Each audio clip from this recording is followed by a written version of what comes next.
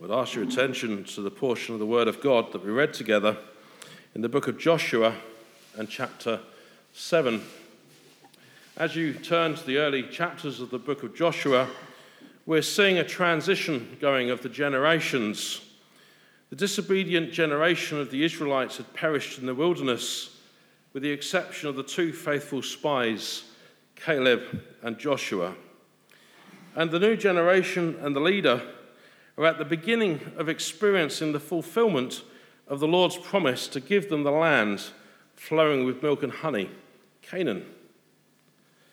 And you start to see a repeat of past favours to the new generation, so that they are assured that God is with them, that they're going to be with Joshua, just as God was with Moses, who'd gone before them.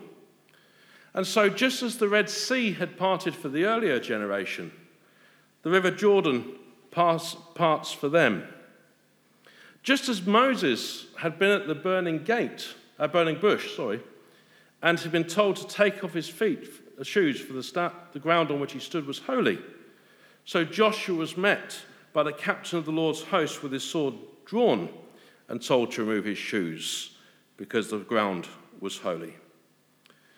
The spies entered Jericho and brought back a faithful report to Joshua, unlike the 10 that he'd spied with those years before.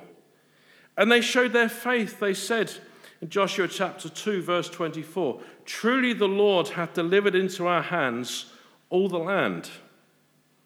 The children of Israel were commanded to be circumcised, which represented their sanctification to the Lord, and they celebrated the Passover.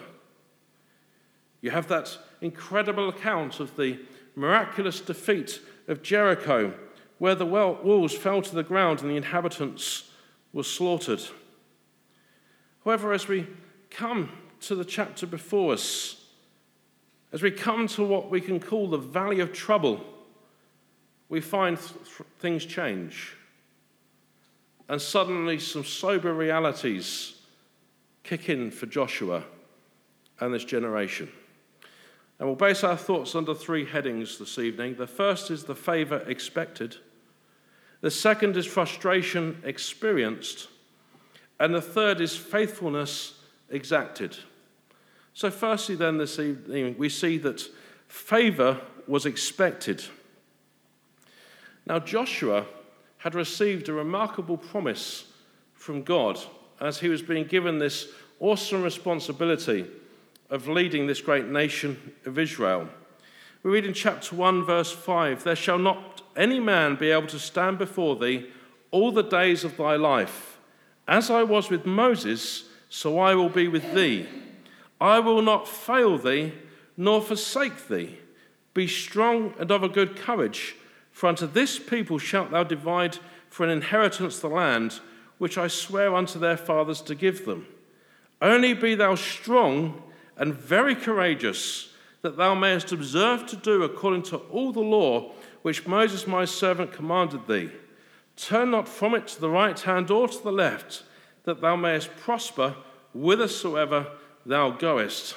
So this remarkable promise is none of the enemies in Canaan will be able to stand against Joshua. He'll be able to defeat them all.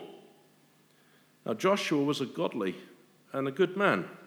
He was a faithful man, and he was not embarrassed to believe the promise and to lead the people accordingly.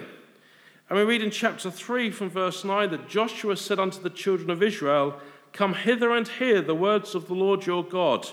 And Joshua said, "Hereby ye shall know that the living God is among you, and that he will without fail drive out from before you the Canaanites and the Hittites and the Hivites and the Perizzites and the Girgashites and the Amorites and the Jebusites." Now Jericho had been a major obstacle for the children of Israel. We might even say it was key for the invasion of Canaan. And the cities of Ai and Bethel were just as important, as they could be used as a base to attack from, as well as a place to retreat to and to defend. And when you look at the defeat of Jericho, it relied on two things. First thing it relied on was the faith of the people that God would give them the victory. They were inexperienced in battle. We know that Joshua was an experienced commander. He'd fought in battles previously and led the armies of Israel. But most of the men had never really faced battle. But the second thing that they were required to provide was they had to obey an extraordinary set of instructions to walk silently around the city each day and then blowing the trumpets and shouting on the seventh. Now, I'm no expert in military history, but I'm quite certain if I turned to any general from modern warfare and looked up how they defeated a particular city or army, it wouldn't have been by walking around in circles and shouting at them and blowing trumpets. I'm quite certain of that indeed. And this is a strange thing that they were told to do. And by doing it, it proved their faith and utter dependence upon God. Because had they tried any other means of defeating Jericho, they would have failed. And this is a picture, isn't it, of how the Christian today defeats Satan. We have all the promises of Scripture, we have the armor provided, and it's not enough to simply walk by faith. You know, we hear this expression so much in Christian terms, I walk by faith, but often people mean I walk fatalistically. Sometimes people mean I walk rebelliously, I want my way, and I'm trusting that God's going to bless it, whatever. They haven't actually sought God to guide them. But the Word of God is described as a light unto our feet and a lamp unto our way. And if what we are attempting to do doesn't harmonize with the Word of God and isn't submissive to the will of God, whatever faith we may have upon God, we cannot expect His blessing. Certainly not in Christian things and in the Lord's work. Well, as these Israelites had walked around Jericho on that last day and shouted and sounded the trumpets, it seems that the ground swallowed the walls of Jericho and removed the obstacle to their victory. And so they went in and slaughtered the inhabitants.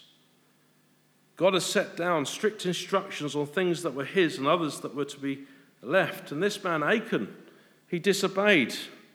He clearly thought from the chapter we've read that his sin could be hidden. He thought he could hide this from his fellow Jews and that there would be no consequences. But this was not the case. And secondly, we see frustration experience. We might say that Joshua and the Israelites, to put it in modern parlance, we might say that they've been boosted by the victory of Jericho. They were very confident in their God. They were very happy in the way things were going. They were delighted. And they had absolute confidence that God would give them the victory over Ai and Bethel. But this became overconfidence as we see that Joshua made a very simple but very serious mistake. He failed to inquire of God what he should do. He failed to inquire of God whether he should go up against Ai and Bethel. He failed to inquire of God how he should fight. When I think of this, my mind goes forward in history to the life of David. And you find it, don't you, after that time, after Saul slew the priests, the young priest came with the ephod that had the Urim and the Thummim in it. And time and again we see David inquiring of God, shall I go up? Shall I not go up? Shall I go up? Shall I not come up when it comes to war? And it's believed that the Urim and the Thummim were two different stones and they'd be reached in for the answer from God.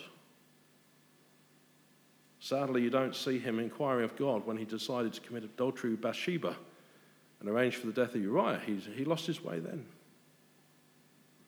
And although Joshua hadn't got involved in any great sin, he fails to inquire of God what he should do. You might say, well, he's walking by faith here. He has absolute belief in God. He's believing in the promises of God. But his presumption led to Israel's defeat and the deaths of 36 men. Now, this was a very strange and surprising mistake for Joshua to make. For we know he had experienced the power of prayer. And we know this from Exodus 17. We sang about it in our last hymn, where he'd led the Israelites to victory over the Amalekites as Moses prayed with Aaron and Hur lifting up his arms, the Jewish method to pray. And we see this in the parable of the Pharisee and the publican in the temple. The Jewish way to pray as a sign of their righteousness in the law was to lift up the hands and to look up to heaven. And that's the attitude they prayed for, whereas we tend to bow our heads in the image of the publican that comes from the temple. And so these old men, they held up the hands of another old man. And whilst those arms were lifted up in prayer, they won the victory. And who was leading the troops that day? It was Joshua. And he felt the power of God behind him as he could lead and push back on the Amalekites. And as those hands came down, it was him who had to step backwards and retreat. And as they went back up again, he could strike forward again and win the day. So he knew what it was to experience the power of prayer, even in battle. We also know concerning Joshua that he was a man given to prayer. We read in Exodus chapter 33 how he remained in the tabernacle after Moses had returned to the camp, and he stayed there communing with God. So this was a godly man. This was a man given to prayer. But in verses 2 and 3, you see how he sent spies, and they come back with this favorable report that only 2,000 or 3,000 were seen as being necessary to win the day. And in verse 4, you see how the men went up. But at no point in these first 4 verses do you read that Joshua or any of the people prayed about this battle. They were so confident of victory. It's only once they've been defeated that all their confidence failed, that the hearts of the people melted and became as water, does Joshua pray and inquire of God. And he came and he bowed before the ark of the Lord, and we start to observe that he failed to heed his calling. He who had been told, "Be strong and of good courage, be not afraid, neither be thou dismayed." He doesn't go to God and say, "Well, what's wrong, Lord? Show me why you've done this to us." He comes and he blames God for the defeat. Why had God brought them to this place, brought them over Jordan to be destroyed? Look at the ridiculousness of what he's saying to God. That God wants to destroy this people that he's made all these promises to. He wants to destroy Joshua, who he's even promised that he will be with. Then Joshua decides to blame the people and their lack of contentment as to why they'd crossed Jordan. And he was forgetting God's promises to them and that they were following God's leadership to this point. And at this point, he starts to be afraid. He's fearful that they will be destroyed. Now, we can say that Joshua had an awesome responsibility of these millions of people under him and feared the responsibility of that, but not if he trusted in God. Not if he kept his faith right. Now, you met my 2 children this morning. My daughter's coming up to 11 and my son's 8. Well, becoming a father is quite an experience, as many of us will know. And one of the things I had to learn very quickly, particularly once my daughter became sort of the stage she can move around on her own, was that when she did something to hurt herself, I had to calm her mother down. Sounds a bit counterintuitive, because the first thing that would happen was Rachel would start crying, and then that would set Sarah off crying. And in my house, we have 2 different ways of bringing up children. I think this is true of a lot of couples. My wife, when the children were young, would have wrapped them up in bubble wrap, put them in a feather duvet, and put them in a glass display cabinet somewhere, and absolutely protected them. Whereas a dad's way of bringing the kid up is you go out, you run around in the thing, you trip up, you hurt yourself. Are you bleeding? No. Can you move it? Yes. Off you go. And that's the father and the mother. Does one love the child more? No. Does one do the child more good than the other? No, you need the balance. Because you sure don't want to send your son out to play football with a broken ankle. And the balance is good. But here, we see God the Father acting as a father to Joshua.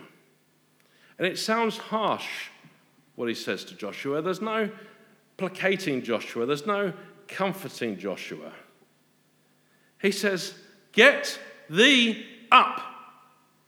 Wherefore liest thou thus upon thy face?" Why are you lying there, Joshua? We've got work to do. We've got business to attend to. We've got a country to invade, Joshua. Get up, he's saying here. And the reason he's saying this is Joshua's defeated. Joshua has, to some degree, lost his faith and lost his confidence. And so here we have the tough love approach, we might call it, by God the Father to his servant Joshua. None of the promises are blemished or dented in any way to Joshua. They all hold true. But Joshua needs to start walking back with his Lord. He's not to lie there moaning and moping about defeat. God has an issue with the people, and it needs to be resolved before his blessing will be restored. And Joshua should have realized this. He'd received the instructions concerning Jericho directly from God. Too many Christians today, we can sit around complaining. We can complain about our situation. We can complain about the state of the church and the feeling that it's defeated with so few people coming today. But what we need to do is entreat the Lord to show them what to do. We talk about the parable, don't we, of the widow and the unjust judge. I don't like to call it that. I like to call it the nagging old woman parable. Because by nagging the judge, who wanted a bribe, she managed to get the justice she needed. And we read that Jesus taught that parable for a very simple reason, that we ought always to pray and never to faint. Men ought always to pray and never to faint. And Joshua had fainted in prayer, he'd stopped. That's what led to this defeat. And it encourages us for the day in which we live, doesn't it? We need to pester God daily, continually, to appear for us as a people and as a nation. And come to him expecting him to do the things he did in the Reformation and in the Evangelical Awakening, in the local revivals of the Victorian times and of the 20th century, that he might do great things once again. Joshua was commanded in chapter 1, verse 8, "This book of the law shall not depart out of thy mouth, but thou shalt meditate therein day and night, that thou mayest observe to do according to all that is written therein. For then thou shalt make thy way prosperous, and then thou shalt have good success." Now, in our relationships, we're very clear on this. If you talk to most couples who break up, you say, what was the problem? And the problem comes down to one basic issue normally, communication. Either people can't express what they need, or they won't listen to what the other needs. Of course, I've been married nearly 13 years now. My wife's perfectly capable of speaking, and I don't hear a word of it. I have this sort of way of switching off, as all husbands develop, given enough time. And that can be a problem if you don't listen to the other person's needs, you don't care. And we need to have a good communication with God. You say, well, how does God communicate with me? If you start hearing voices, see a psychiatrist. The way God speaks to us is through his word, the Bible.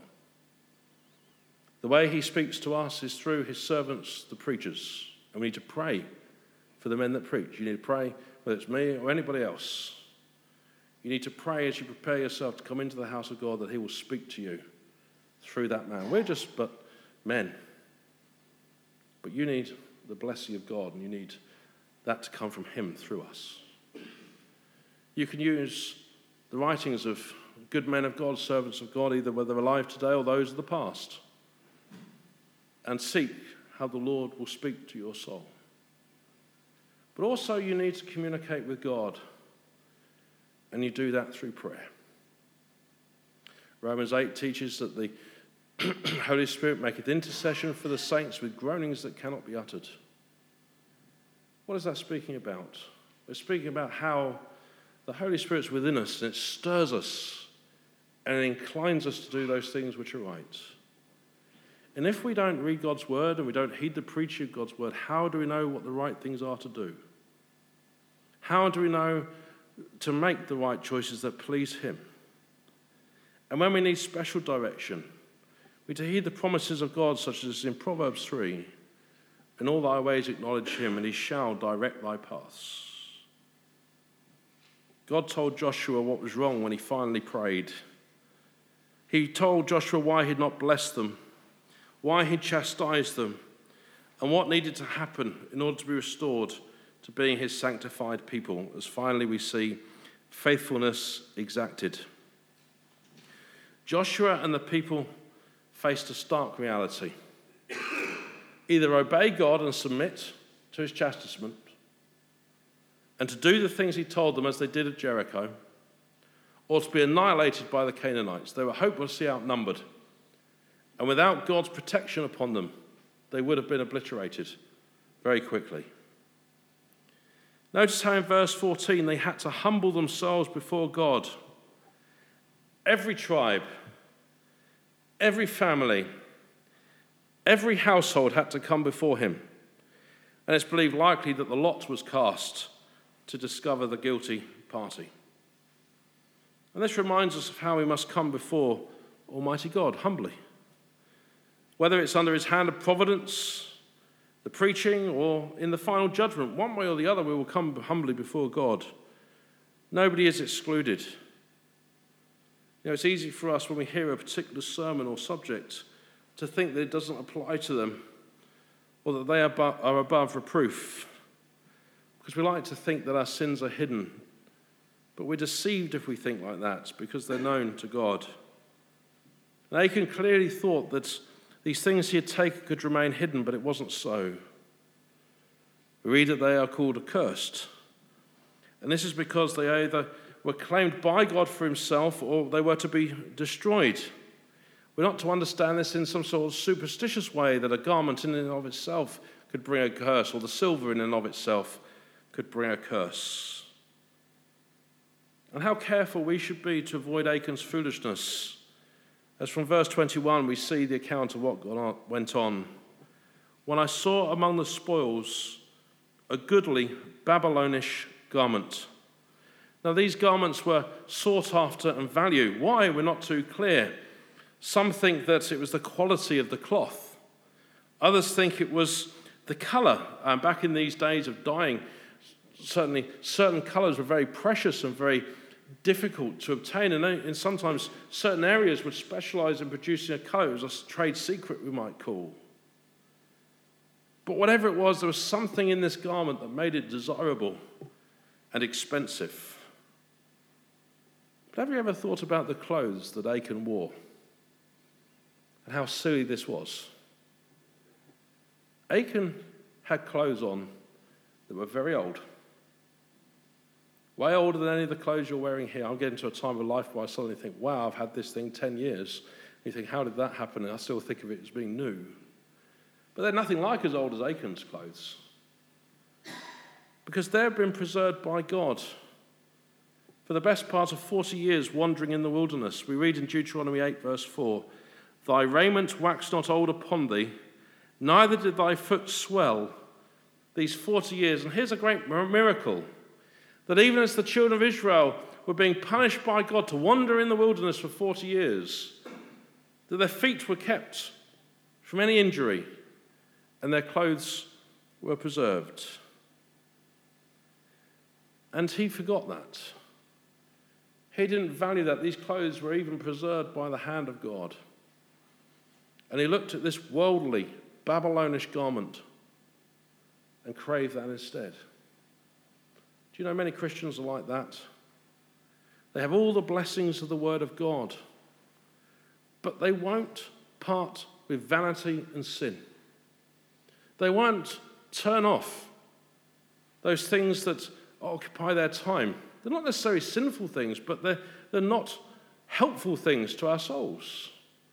And they won't take that time each day to read God's Word and to pray and to spend time with the Lord and to meditate on the Word of God.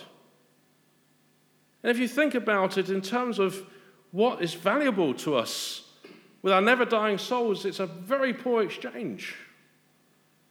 If you read the letters to the churches in Asia in Revelations chapter 2 and 3, and particularly in chapter 2, you have the letter to the church at Smyrna. Smyrna was a very rich city, and the people there were being persecuted and were very poor. And there in parenthesis it says, "But thou art rich," is what Christ said to that church. It's the only church of the seven where no criticism is made for how they're conducting themselves. They were rich. Why? Because they were rich in the grace available from Christ. They spent time with the Lord. They separated from the world. They didn't get involved in these other things like Achan did. And then there was 200 shekels of silver and a wedge of gold of 50 shekels weight. Then I coveted them and took them. When I first got married, my wife was very distrusting of other women. She was a jealous wife. And if I talked to a woman, she got very upset. And if another woman talked to me, she got really upset. And one day after preaching, a young woman came up to me for advice about finding a marriage partner, and my wife was fit to be tied. Adelaide women, you won't know in this country, they're kind of Scottish source, and they're kind of a little bit strong about and strident about their men. The day the young woman came and asked me for advice about marriage, I said, "You should be rejoicing, I'm in mourning." She says, "Why is that?" I said, "She sees me as an old man, otherwise she wouldn't talk to me." But it's good that she is jealous about me. It's a sign of her love for me. And there is nothing sinful about being jealous. In fact, if a husband or wife isn't jealous about their partner, I'd be concerned about the marriage, to be honest. And we're told that God is a jealous God. So it can't be sinful to be jealous. But in English, we tend to mix up jealousy and covetousness. Covetousness is something very different. Now, if my wife looked at somebody else's husband and thought, "Oh, I wish I was married to him," that's coveting. Or if we look at something else somebody else has and say, "Well, they don't deserve that, I should have that," that's coveting. And that's wanting something that is not ours. We don't own it, it doesn't belong to it, and God has provided something else for us. And this is why we're told in the Ten Commandments, "Thou shalt not covet." And these items were forbidden from Achan. But something within him, the lust burned within him, and he had to have those things. And so he took them. He took them. In Eden, Eve looked upon that which was forbidden. She coveted it, and she took it. And that Satan tripped her up and tempted her with exactly the same covetousness that he had had concerning God. He looked in the pool, seen himself, and said, "I will be like the Most High." He thought he should be on the level with God. The very sin that tempted Satan was the sin with which he caused mankind to fall. Jesus taught in Matthew chapter 6, "For where your treasure is, there will your heart be also. The light of the body is the eye. If therefore thine eye be single, thy whole body shall be full of light. But if thine eye be evil, thy whole body shall be full of darkness. If therefore the light that is in thee be darkness, how great is that darkness? No man can serve two masters, for either he will hate the one and love the other, or else he will hold to the one and despise the other. Ye cannot serve God and mammon." And Jesus taught about the way we look at things affects our whole outlook on things. If we look at things wrongly and in the wrong light, it does great damage to our soul. And the reason for this is we can either serve Christ or we can serve the world, mammon. We can either live for God or we can live for material things. And this is a great divide, and the whole temptation for every believer that's ever lived is we want both. But God has put that separation there. We can either live for him or live for material things. It's quite simple. And Achan's quite an extreme example of this. Achan's eye was avaricious, and what sadness he brought.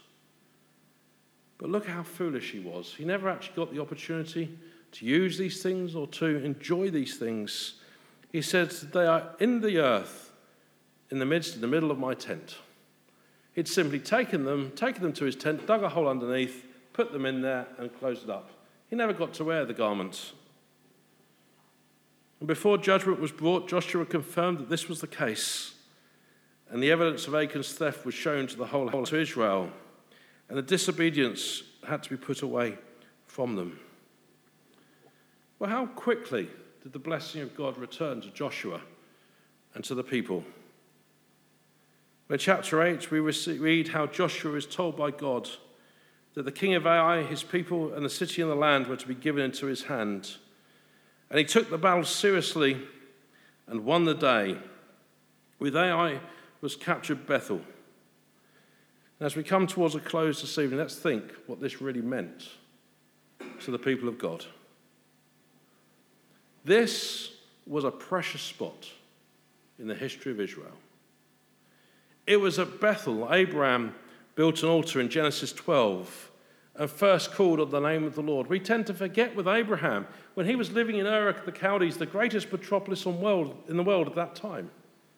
He was a pagan offering up to idols. And it's at Bethel he starts first to call upon God. It's likely that from near here, Lot chose to dwell at Sodom in Genesis chapter 13.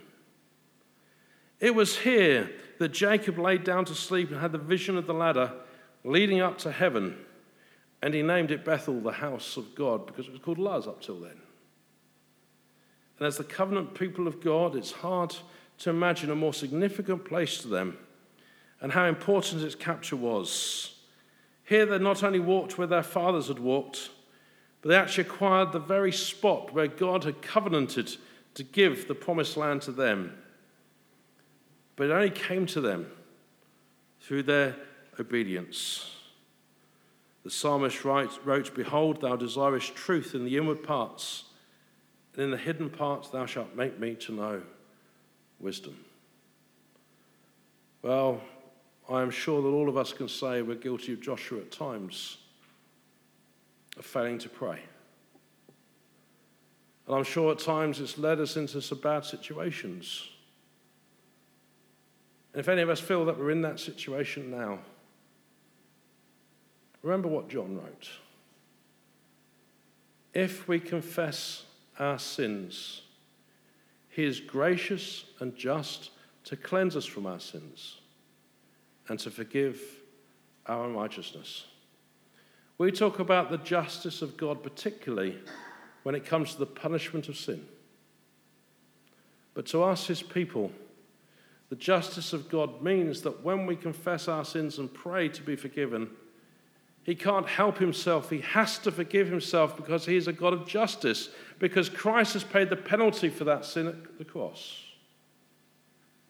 And you and I, if we were seek to have that walk with God, to be walking in his ways, we need to heed the numerous promises in Scripture where we're told something to the effect of, "Draw near to me, and I will draw near to you." They're there time and time again. And if you feel, well, I don't have the walk with the Lord that my parents had, grandparents had, or saints of old had that we used to know, it's not God's fault. It's yours. It's yours. And the defeat that happened at Ai and Bethel was not God's fault.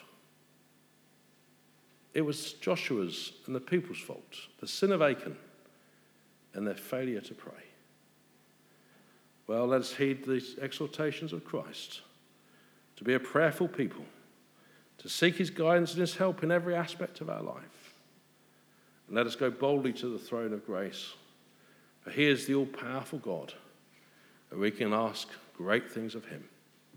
Amen.